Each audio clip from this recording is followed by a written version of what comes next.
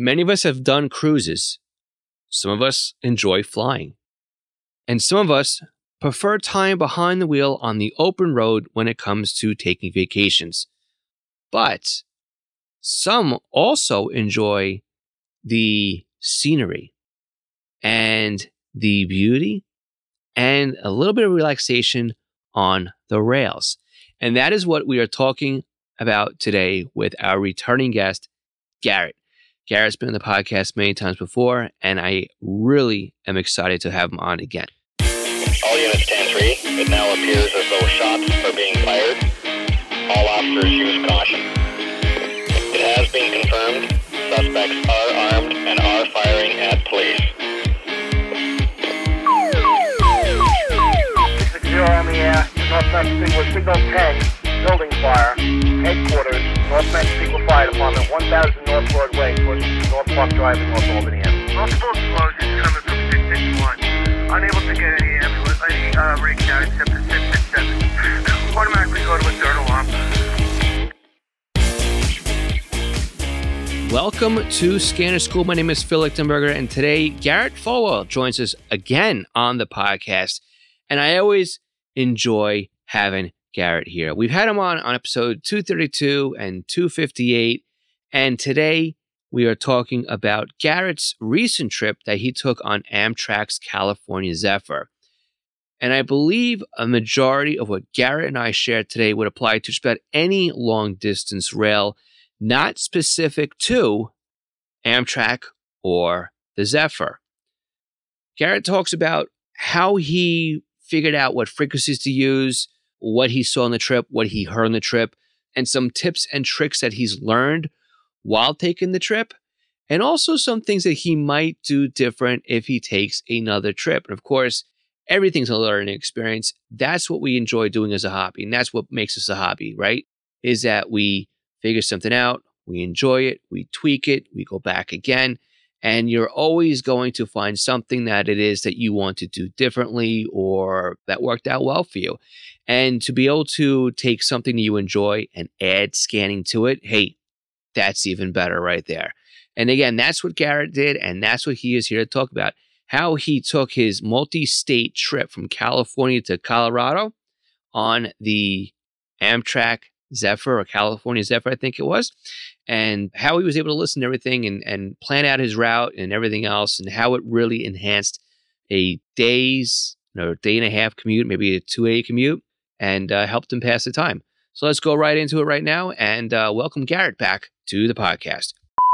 Garrett, thank you so much again for being on the podcast. This is time number 4 or something like that you've been on, and I enjoy talking with you. In fact, we've gone now 15 minutes just before we even hit record, just catching up and talking about this and that. So Garrett, thanks again for coming back on the podcast.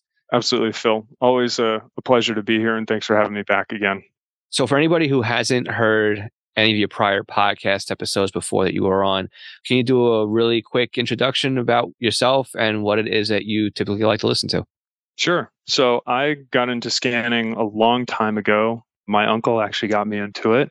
We used to listen to the fire dispatch actually up in Lake Tahoe. I live in the San Francisco Bay Area, and I have carried that interest for years now and primarily listen to and scan a lot of sort of public safety, but also dip my toe into the world of mil-air scanning, as well as in this podcast, dipping my toe, maybe my foot at this point, into sort of rail fanning and scanning on railroads. So I'm newer to the railroad part.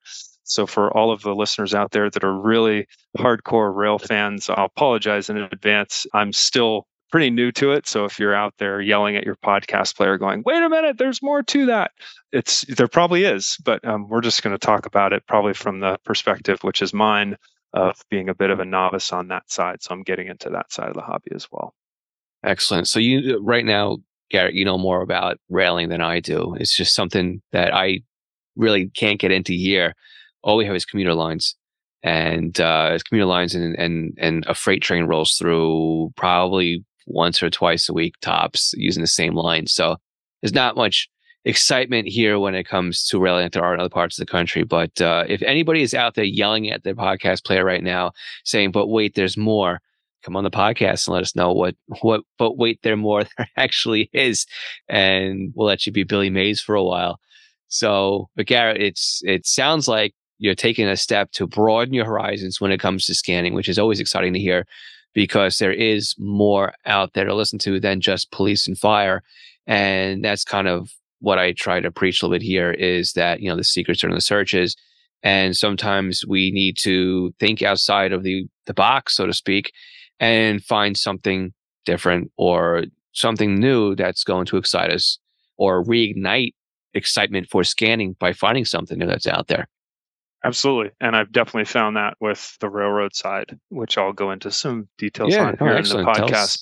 But absolutely, it was just another facet of scanning that we're lucky here in California, in the Bay Area. We do have a lot of, unlike yourself, Phil, we do have a lot of rail lines, and there's plenty of opportunities to scan in that band and to learn what's out there and to listen and to find out what's around. So nice. So what kind of lines do you typically have in your area?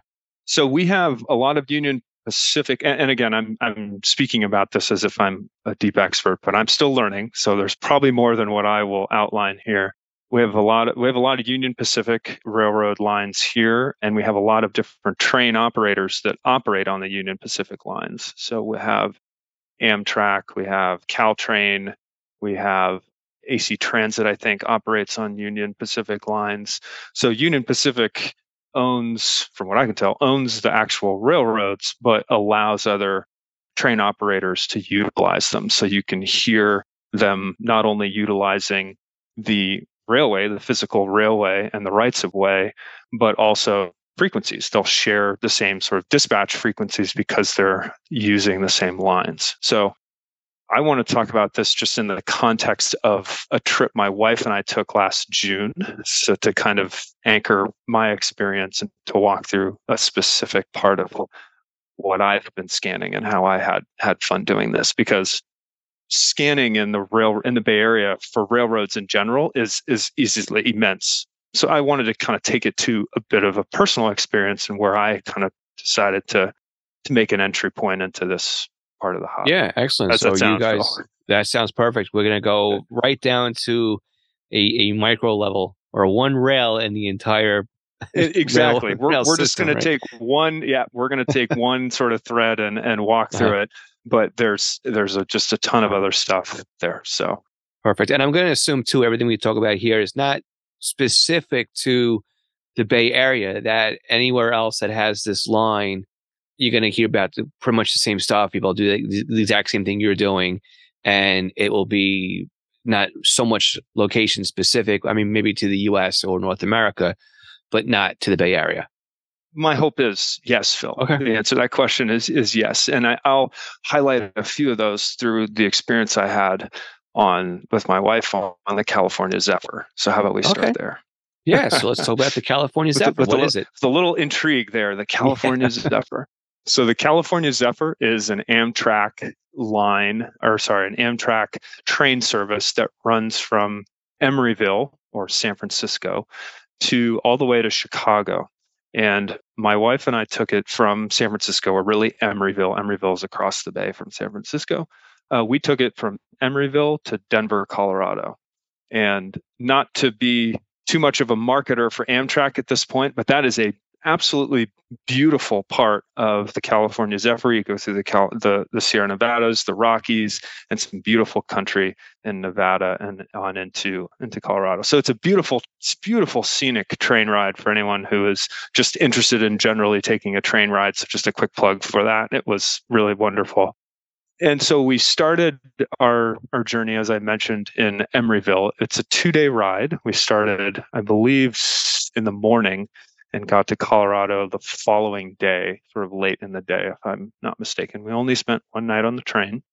And what better thing to do while on the train enjoying beautiful scenery than to get out the old scanner, right, Phil, and see Exactly.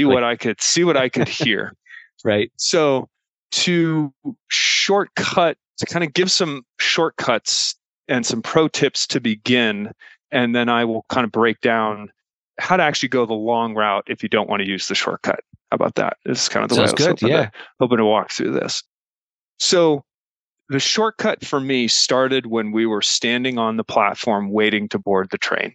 And there was a guy standing on the platform as well who had, I believe it was a BCT 125 AT.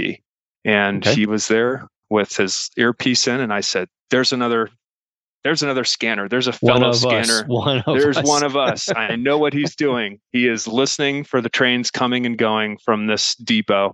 And so I walked up to him, I tapped on his shoulder and I said, that looks like a Uniden scanner. You must be listening for the trains coming and going. He said, sure am.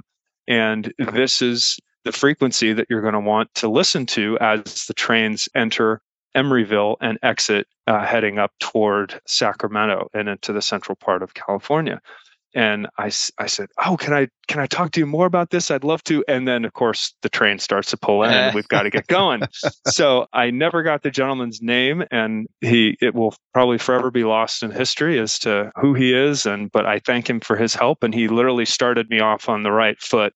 So just a kind of pro tip for those out there: if you see a fellow scannerd, is that what we're calling ourselves these days? Yep. Phil, tap him on the shoulder. It literally put me on the right track. Ooh, there we go. First pun of the podcast. Put me on the right track right off the bat with giving me an indication of what I should start listening to as we first started and boarded the train. So talk to your fellow scanner. I'm going to say right here, it's too bad this one's not on a YouTube session, that we're not at the point there, because we can keep a little ticker going in the corner of how many puns we're going to actually end up saying in this podcast. Track puns. I was going to say, I didn't want to derail us here, but you know. There you go. Okay. The hits will keep coming. We're just starting. Yeah. So he gave me the tip about the dispatch frequency that is used at the start of the Amtrak train journey in Emeryville, which is 160.8. And so I started there, and I started by listening to that dispatch frequency. And sure enough, he was absolutely right about that. So I'm going to now, hopefully this isn't too confusing, but I'm going to fast forward through the entire journey for just a moment. And what happens in Amtrak particularly is that they get handed off to different dispatchers as they go from subdivision to subdivision. And those different subdivisions have different dispatch frequencies. And there is a website called ontrackonline.com that I found that actually outlines all of these different dispatch frequencies as the California Zephyr moves all the way from Emeryville to Chicago. Wow. So that's kind of like having a train ticket that tells you where all the stops are on your scanner. Exactly, Phil. Exactly. So this was gold, and I want to give credit to, I found this website. It looks like it was created by David Warner and Harry Sutton, who I don't know, but if you're out there listening, big props to you guys for putting this website together. It really does a fantastic job of outlining all of, and so far as I can tell, these are all spot on accurate of the dispatch frequencies that you're going to need to have in your scanner as you move from different region to region, different subdivision along the Amtrak line, specifically for the California Zephyr. So if you want to cheat and you just want to put all these dispatch frequencies into your scanner and pre-program them, here's your ticket to doing that, is to use this website and to use these specific frequencies. Very cool. Now, one thing I'll point out just real quickly while we're talking about this is that you'll notice that as the California Zephyr, the Amtrak train moves from California into Denver, and beyond Denver, it moves from Union Pacific to BNSF. It moves on to tracks that are no longer managed by Union Pacific, that are now managed by BNSF. And that's another big train operator here in the US. I imagine, Phil, have you heard of BNSF, or at least sort of in passing? Yeah. Mm-hmm. Okay, yep, great. Yep. So they're going to utilize a whole different rail network for part of the journey, and then a whole nother rail network for the other half of the journey, roughly. But the point I'm trying to make is that you will have different dispatch frequencies, and you will have to kind of be aware of the fact that the train is actually moving from a different owner-operator or track system as it progresses through the journey. So that changes the frequencies that are going to get used. Again, cheat sheet is all here. No problem. It's all outlined, and we'll pass along the the website URL, Phil, in the show notes. Yeah, we'll put that right in the notes. Yep, exactly. And again, this is, like you said, this is the shortcut version, and you'll go through the lengthier version. So I'm kind of biting my tongue here, or at the alternatives you can do, because I know, Garrett, I know you did your homework. You got everything prepared to go. So I'm just sitting here. I'm listening. All right. We'll see, Phil. We'll see if I get an A on my homework or not. But so for those of you who are just looking for the cheat sheet, the cliff notes, and the answers to the test, here's that. I hope you don't sign off from the podcast right here and now and just say, great, I'm taking the cheat sheet and I'm going to pass the test. If you want to learn a little bit more as to how you find these frequencies and how they actually follow the train throughout its journey, we're going to walk through that right now. How does that sound, Phil? Sounds perfect. Now, really quickly, the website that you're on, that's only for the California Zephyr? That's not for any of the other lines? No. So actually, if you look at like in the Amtrak frequencies, they have a bunch of other Amtrak lines in here. Looks like maybe the California Surfliner, which is another train that goes actually from San Francisco down to San Diego in California. Okay. Looks like they have some of the frequencies potentially for that in here. I only focused on the California Zephyr, but I think in this website, these guys have actually outlined other train lines and what frequencies to use on those train lines. I think I haven't gone too much further, but I think it is more than just the California Zephyr, which is exciting. There's more to it than that. Good to know. So the website name one more time? ontrackonline.com, and it's got dashes in between. Trackonline.com with dashes all in between. On-track-on-line.com. Yeah, it's a tongue twister. Link in the description, though. Yeah, link will be in the description. Link will be in the description. And so, as we progressed on our journey, starting in Emeryville, starting in the San Francisco Bay Area, what I did was I reverse engineered these. Was that another pun? That might be another pun, Phil. I missed it. Reverse engineered it. There's another one. Reverse engineered the different dispatch frequencies that are being used in different subdivisions of the line. So here it'll say from Emeryville up to Rockland, it'll use 160.8 is the dispatch frequency or the train control dispatch for that specific region of the journey. And then once it reaches between Rockland and West Hagen, which I think is actually in Sacramento or just shy of it, they will then switch to frequency 160.875. Now, how do we know this, or how do we sort of unpack this? If you look at the radioreference.com, which is our favorite website as scan nerds, Phil, right? Just can't get enough of Radio Reference. If you look at in my particular state in California, so if I look at Radio Reference and I drill down into California railroads, I can find all of the Union Pacific frequencies in California. And that's specific, all the Union Pacific frequencies utilized in California in Radio Reference. So that's where I started. Amtrak's on a Union Pacific rail line. Let's look at Union Pacific frequencies. And thanks to the gentleman who gave me the pro tip very start of our journey, he said it starts at the Martinez subdivision. That's the first region that Amtrak dispatch will utilize for the first part of the journey. So this is the 160.8, and this indicates between 10th Street in Oakland all the way up to West Hagen. I think it's West Hagen Road, which is near Sacramento. They're going to be on that they're going to use that frequency for dispatch and train control. Now, once they move past Hagen and they start getting into the Sacramento area, they're going to switch over to, I think it's the Rockland-based frequency. Yeah. So then I take a look in Radio Reference, and you can find that there's a Roseville, and I think there might even be a Sacramento area one. Yeah, and there's a Sacramento area as well. So you can start to basically just think about, or put mentally or on a map, think, okay, there's a Martinez, and if this train continues along, I used a Google map, this train continues along towards Sacramento, what are the other major subdivisions that it's going to cross. And I just reference that in radio reference to try and find where's the next subdivision that it's going to cross into.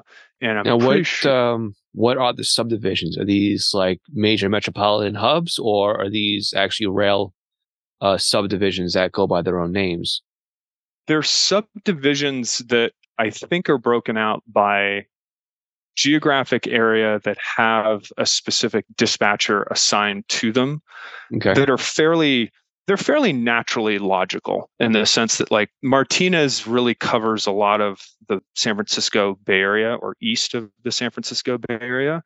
And then the next subdivision is roughly between the Bay Area and Sacramento. I don't know how well you know your California geography, Phil. I'm quizzing you on that a little bit, but Sacramento's in the middle, roughly the middle between the western part of California and the far eastern side of our state.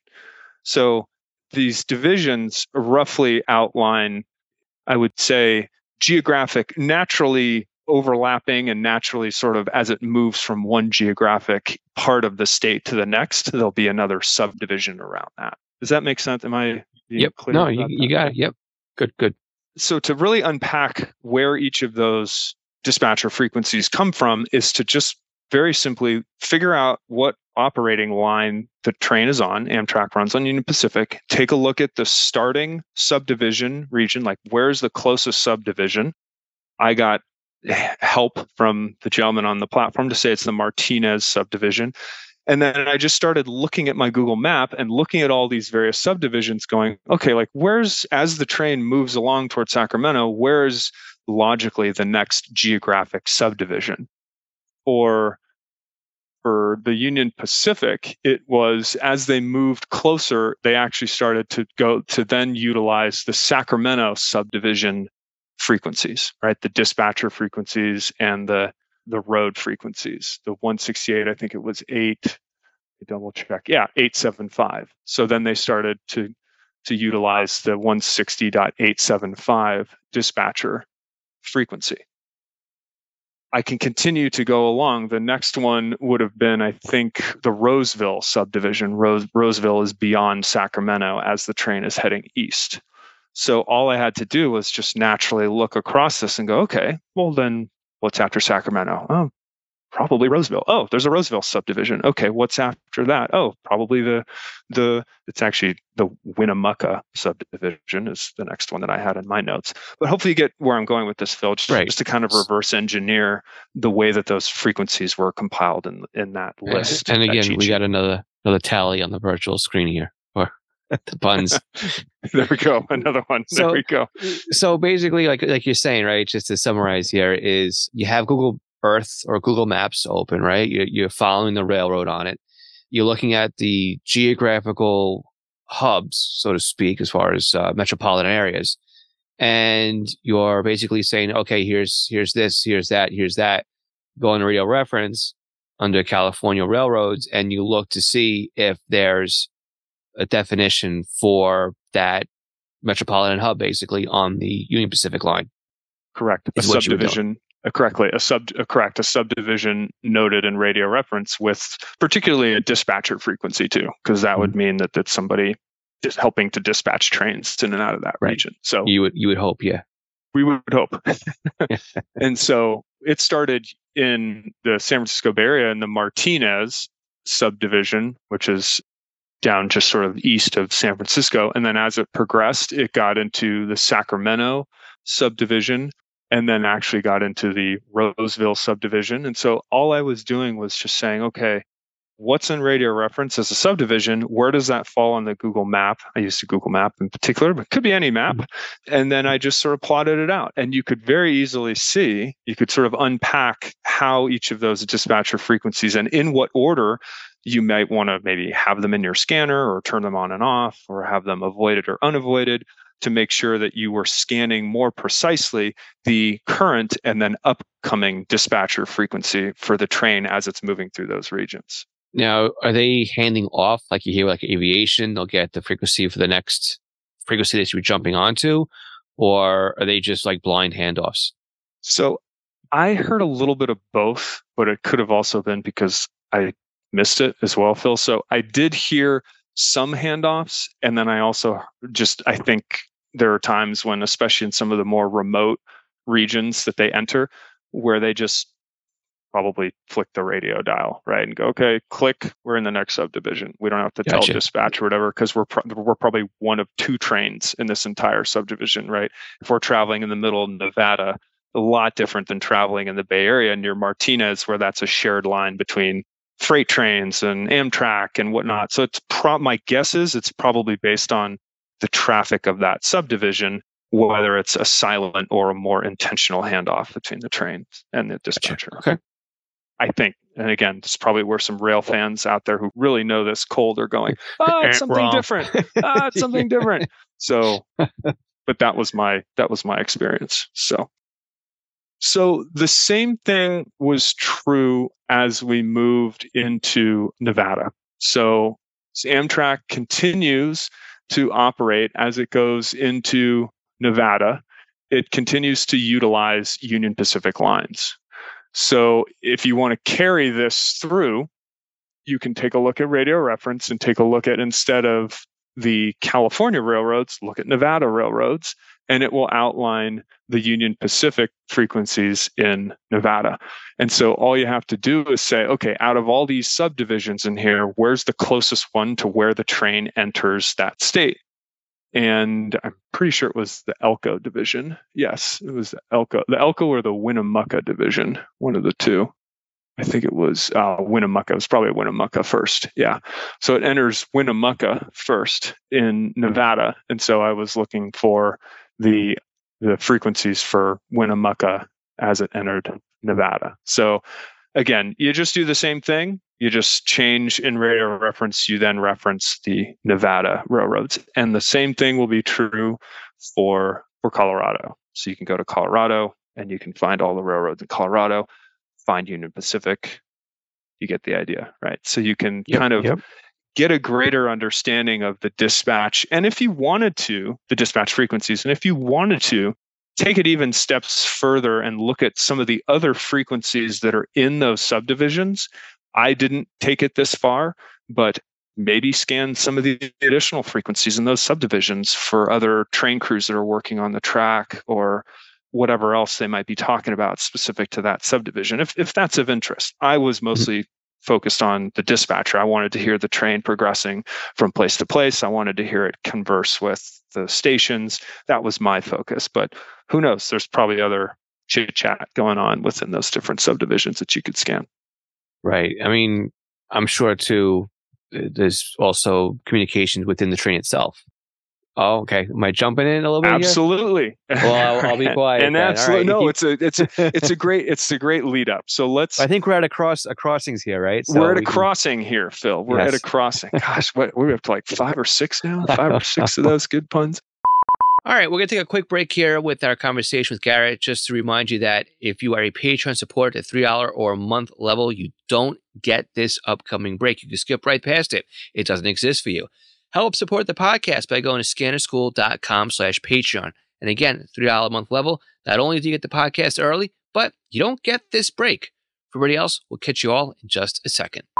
Chances are pretty good that you shop online and buy things online. So whether it's Amazon or eBay or ScannerMaster, maybe you got a new radio and you're going to buy new software from Butel, you can help support the podcast with your online purchases. If you use our support page before buying things online, you can support our show without it costing you a single cent. So before you buy your groceries, your golf balls, your socks, or maybe a new radio, software, or whatever it is, we would love it if you could use our affiliate links before you make that purchase. And this will help support the show at no additional cost to you. Go to scannerschool.com/support to find out how you can help us out. Thanks again. Do you feel lost when it comes to the scanner hobby? Are you looking for someone to answer your questions? Do you have a new radio and you need help understanding how it works? Or are you working on a big project and need somebody to bounce ideas off of? Do you need a little bit more personal assistance than what you can get from an online community? And are you looking for somebody to dedicate their attention and their time to helping you out when it comes to getting you unstuck with whatever it is that you are struggling with when it comes to the scanner radio hobby, I'm here to do just that. See, you can book me for a session right now where I'll sit on Zoom and do a video or a screen share with you, just as if I am sitting across the table and helping you out. You can book your tutoring session right now by going to scannerschool.com/tutoring. I can't wait to help you out. Unication's G2 to G5 pagers are great additions to your radio collection. Not only can they alert you with two-tone pager activations, but they can also monitor your local P25 simulcast systems that many scanner radios have problems receiving. And of course, many of our Scanner School listeners are happily using their Unication pagers to scan their local trunk systems. How do I know? Because they've reached out to tell me.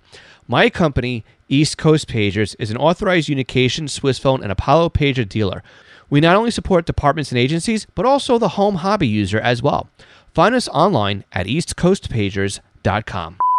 Let's talk about close call.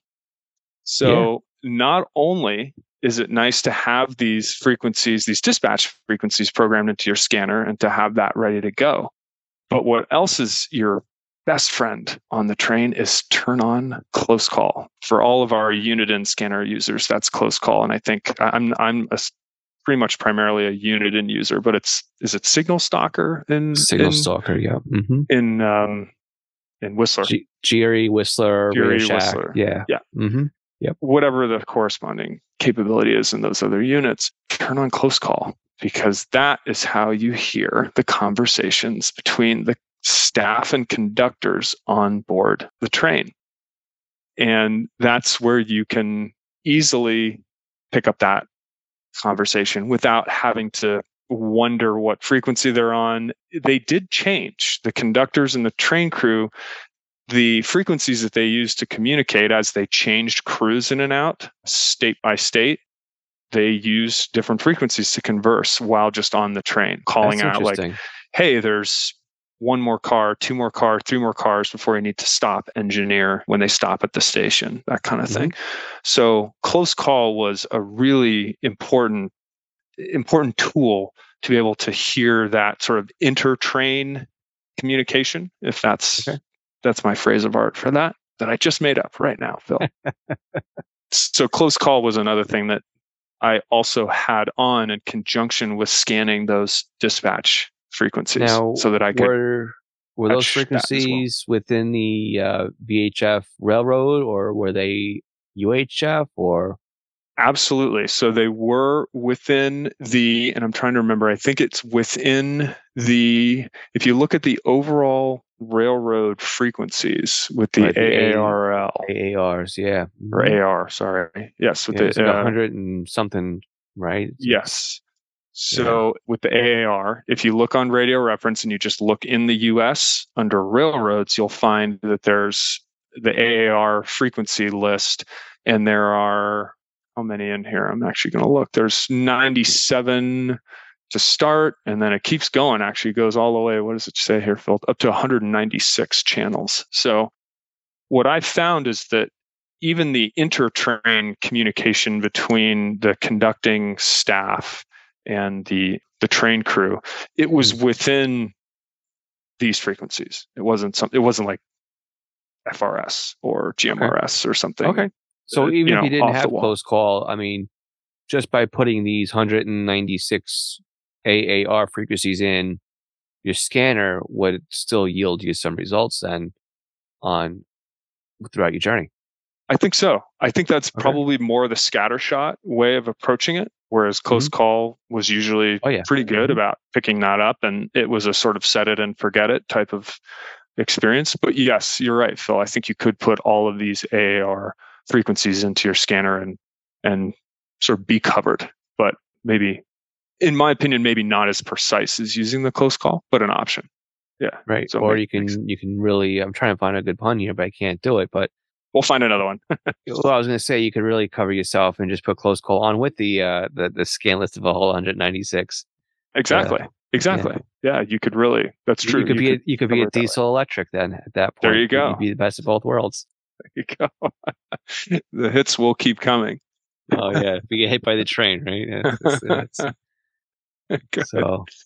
So yeah, that was something else that was a key to listening to the sort of intertrain communication was close call. So speaking of that, this is another good segue into, I wanted to mention what you hear when scanning on, in my example, the California Zephyr.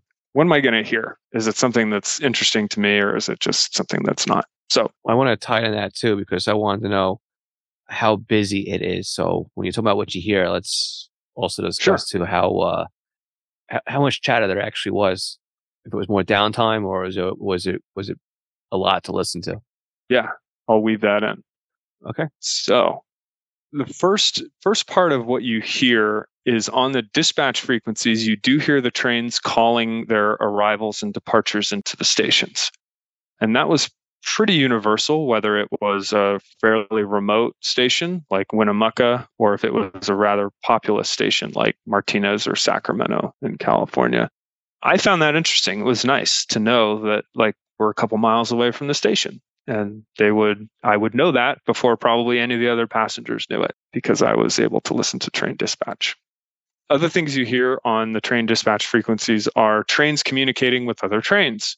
I did hear one train say something about a peekaboo around the corner, like from one train to another, like, we're going to peekaboo with you around the corner. I assume that's like when they're both going to see each other around a bend or something like that. They had some sort of train terminology. But I was like, okay, we're going to peekaboo with another train, something like that. That was kind of fun.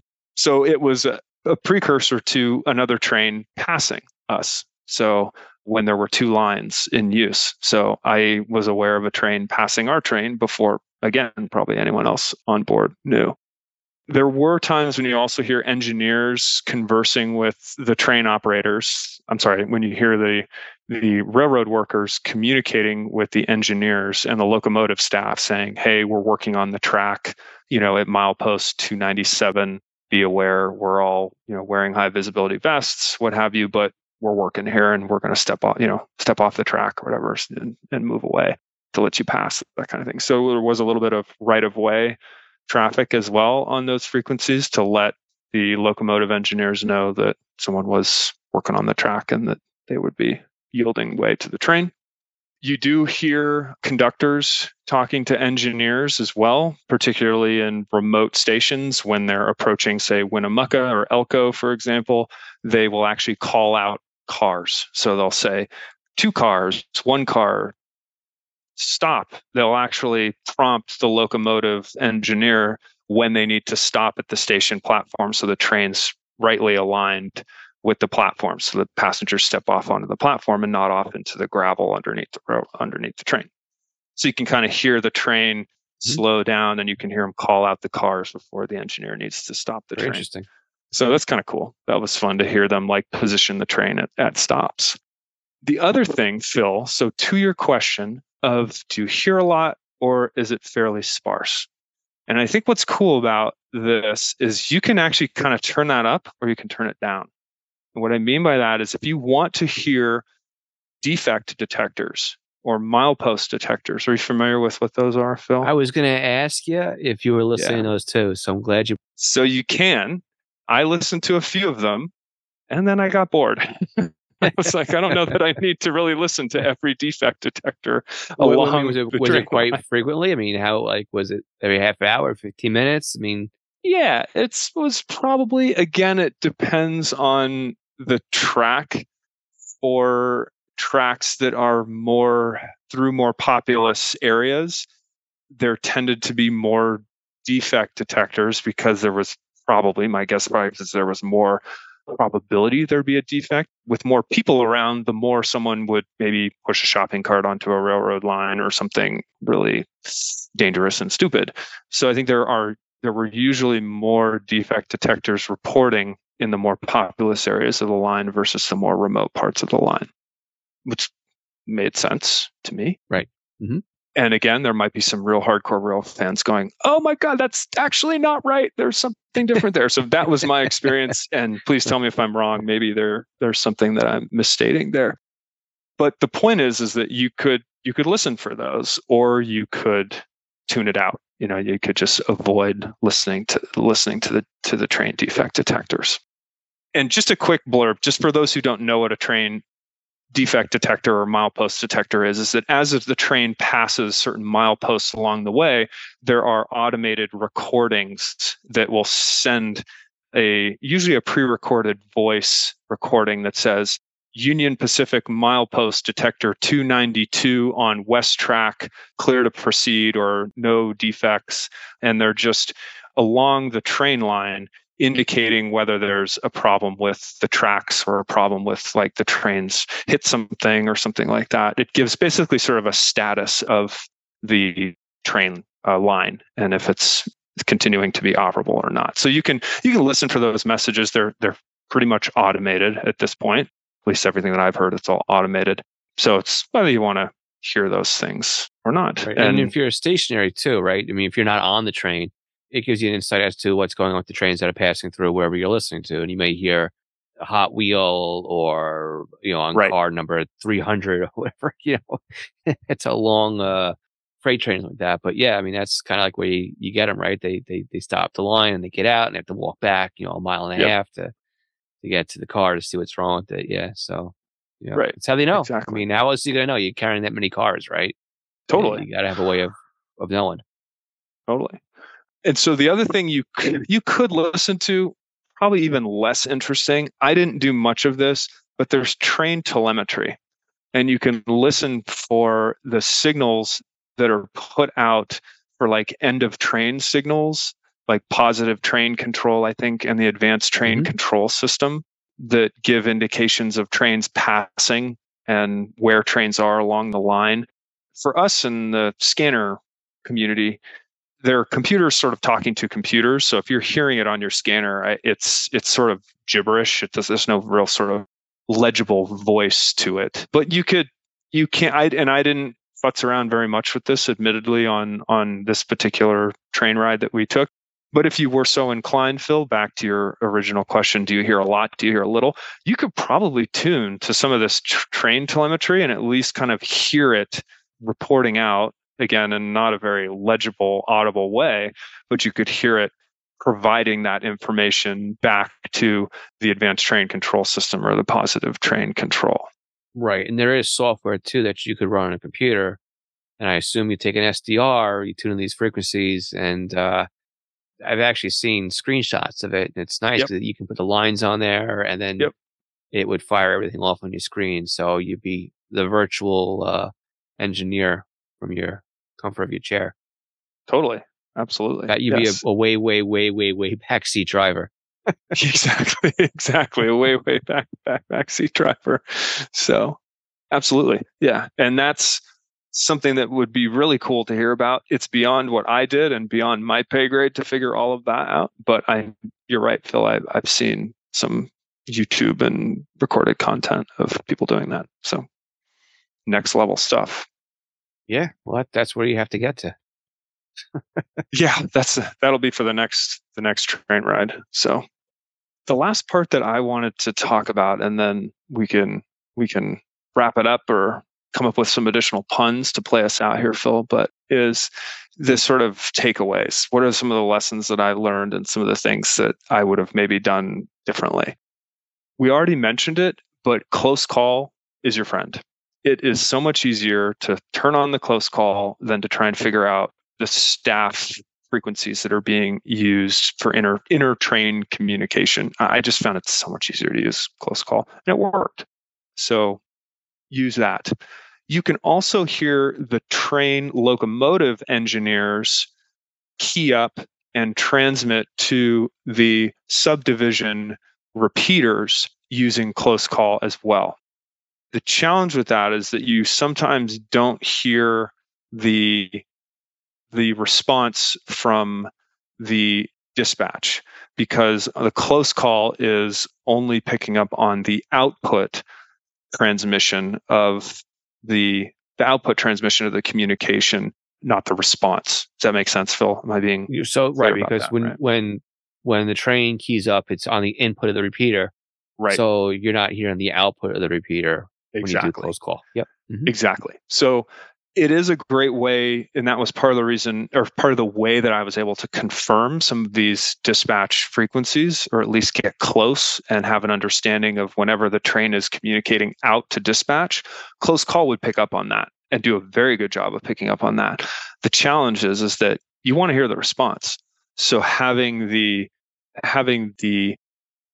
dispatcher downlink frequency in your scanner somehow was a key to hearing the entire conversation. Does that make sense? So great research tool and a great way to hear, but only half of the conversation for the train locomotives.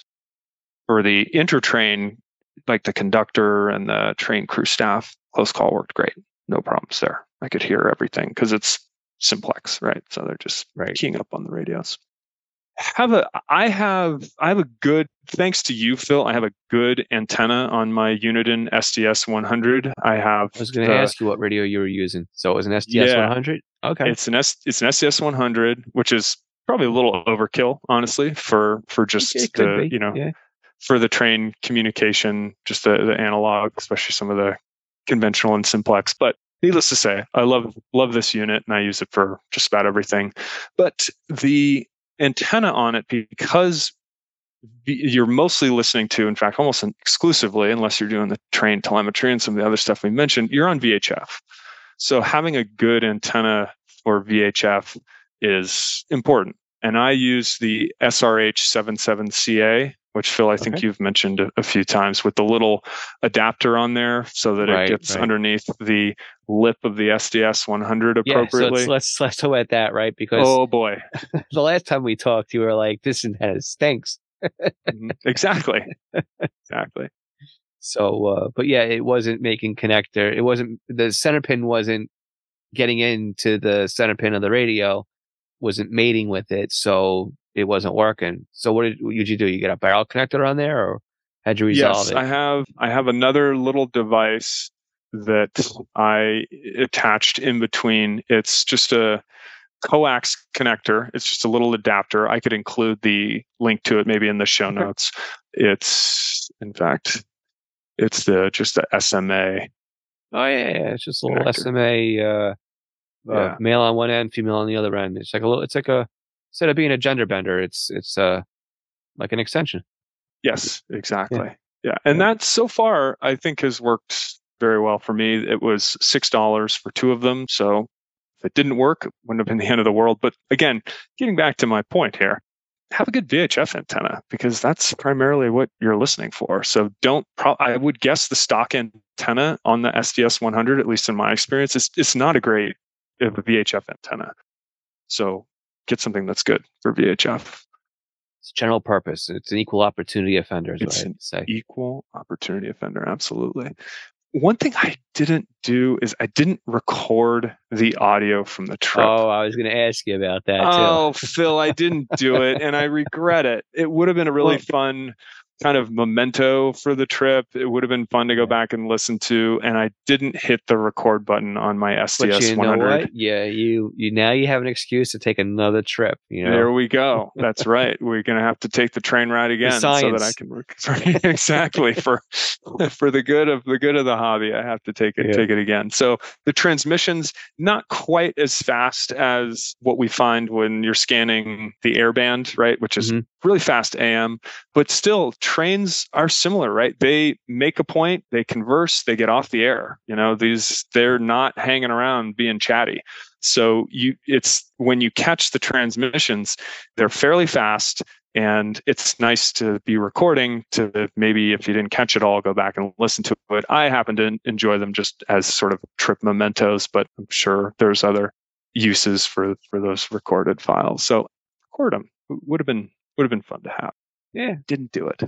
You know what? This is one of those things with the hobby too, right? Every time you go through it, I could have, should have, or whatever, and you make sure that next time, okay, you figured things out this time around. The next time you add to them, the next time after that you add to them, and then all of a sudden you have a suitcase you take it on board with 5 radios in them, and and you have everything covered. Yeah, exactly. So a couple of other takeaways is it was a great way to stay informed on the train. I'm sure for many of us, we've been on the train, and my wife actually took a train ride a couple years ago up through Oregon that got delayed and had a bunch of problems. And I didn't bring my scanner, and I had no idea what was going on until they shuffled us off the train, and we had tons of questions as to what is actually happening. This time I said, I am taking my scanner so I can listen to what is being said. And if you've ever been on a train, I'm sure many of us have, that's been delayed or been routed in a different direction, whatnot, you're sitting there going, what is happening? And it really was very nice to feel empowered to be informed as to what is actually happening. So it was a great tool for that as well, just to not be sitting in that moment with so many questions. I had the information, which was nice. Again, our trip on the California Zephyr was basically flawless. We had a great trip. There have been other trips that haven't been, but this one was good. So that's good. We didn't have to worry about it this time. But had it not been good, the scanner would have been actually, I think, a really critical and nice to have tool to be able to listen to what's going on. Well, you could have passed the time. It's Phil, and you took the other one. That's absolutely true. You took that one while you are sitting there enjoying the beautiful scenery that's passing on the train. Why not take in a little scanner as well? I mean, unless you're going to play cards or do something else, it's another great way to just, as you're sitting there, enjoy the hobby and enjoy the scenery all at the same time. And it was just, I thought, a really great 1-2 punch. Enjoy the hobby, enjoy the scenery, enjoy the train ride. And it was fun. It was fun to have the scanner with me. What did your wife do the whole time, though? I mean, you were busy with the scanner. She's an avid reader. So so it worked out well. So it works out well. Headphones also work out really well with the scanner, right? Yes. She can't be the avid reader, and I'm listening to the train with all the radio traffic. And Phil, I think you've done episodes on this where you're keep it to yourself type of thing. So she got her time to enjoy a good book, to enjoy the scenery, and I got to enjoy my hobby quietly because of headphones. But worked out for both of us. And speaking of headphones and speaking of enjoying the hobby individually, I never took the radio out of our cabin. We were in just one of the little bunk cars that had the beds in it. And I never took my radio out of our little private cabin. And I didn't do that because I didn't want to draw attention to myself. I didn't want to be that guy walking from train car to train car with a radio with a big antenna sticking out the top of it with headphones in, and people looking at me going, what is that guy all about? And I know, Phil, we won't belabor this point because you've made it several times, but I'll reiterate it. Don't be that guy.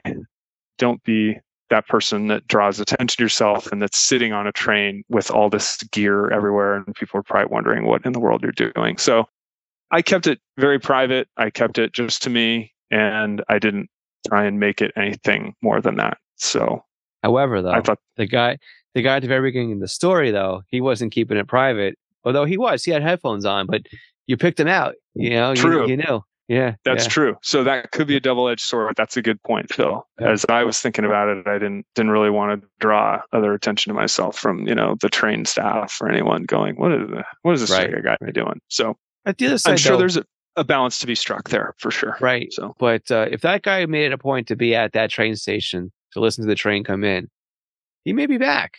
I don't know how far you are. Yeah, he may be back there. So you might have a chance to accidentally bump into him again on purpose. Yeah, exactly. I would imagine he is there quite often. He seemed very knowledgeable about it. So I will probably see him again. Yep. And that's, Phil, those were the takeaways that I jotted down from the ride. And that was just one way. What about the way back?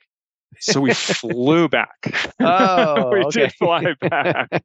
Because as awesome as a 2-day train ride is, there's only so much time away from work that one can get. So we had to speed the return trip back. But so you had your own planes, trains, and automobiles then? Absolutely. Lots of great modes of transportation on that trip for sure. Yep. Excellent. Well, Garrett, I'm going to tell you this right now. You're not going to get coal in your stocking from Santa Claus this year because you did an excellent job at discussing the rail lines. I think that was probably the last pun we probably have in this conversation. But who knows? There might be one or two more out there. Good. But I'm glad I kept it on the rails for you, Phil. That's right. Yeah, exactly. There's our last one. Yeah. So, but it was great. I mean, very informative. And I've only taken the train from like an Amtrak out of Penn Station, New York, to the Albany area, or even up into the Adirondacks. There's a stop up there. So when I was going to college, so again, it's a long ride. Not really much to see down here except for swamps and stuff before you get into Manhattan and upper New York or lower New York, depending how you want to look at it. It got pretty nice, but it was nothing like your ride. I mean, not through the areas and that you were climbing through. I know it was a really nice tour also that goes east to west and up through Canada too. It's supposed to be really, really nice tour. But it's very good to hear that not only do you enjoy the trip, but you're able to take your hobby along with you, and that's, again, it gives you something to pass the time and also something to entertain yourself and something to learn too, right? While you're sitting there. So absolutely. We had a great time. I hope everybody found this podcast session informative and helpful. And again, I'll apologize to all the hardcore rail fans for anything that I misspoke about, because I'm sure there's plenty more to dig more deeply into. But I had a great time, and I look forward to the next opportunity, especially to record the next opportunity. Yes, especially to record. Exactly. All right, Garrett. Again, thanks again for being on the podcast. I really do appreciate you having here. I appreciate you listening and being a supporter as well. I know you've been around pretty much since the beginning, and I'm always happy to have you on the podcast. And I look forward to the next time that you want to bring something this way. I do too, Phil. All the best, and all the best to all of our fellow scan nerds out there who are listening. All right. Thanks again. Thanks again, Garrett, for being a part of the Scan Nerd community and taking the time to come on to the podcast. I always love having a conversation with you, whether it be on the podcast or whether it be off to the side or via email or just something, right? Just staying in touch with you is great. And, we're kind of the same. Even though you're West Coast, I'm East Coast, we really do. I think that you and I click. I mean, the conversation here kind of really shows it that, we can pick up after not talking for a while and get right back into a hobby that basically is a common bond that not only you and I have together, but many more of us have as a part of the Scan Nerds community. And again, you picked up on that as well. And I'm so happy to hear that you've used that phrase, the Scan Nerds community. Now, if anybody else out there wants to be part of the Scan Nerd community, you can join us over on Discord, scannerschool.com/Discord. Or if you're on the Book of Faces, go to scannerschool.com/Facebook group. So again, I would love to have you on the podcast, you, the listener, you, the members of the Scanner community. Go to scannerschool.com/guest and submit your idea for a podcast episode. It's a conversation. It's just a couple of people talking about the scanner radio hobby, the hobby that we all enjoy because, hey, we're all listening to the podcast right now. Again, scannerschool.com/guest. Hey, make it your New Year's resolution to be on the podcast. Hey, because that's coming up in just a few short weeks. Garrett, again, thank you so much for being out there, for being a part of the Scanner community, and for coming on to the podcast yet again for a conversation. And I look forward to the next time you and I speak. Before we wrap up this week's podcast, I want to take a minute here to thank all of our Patreon supporters.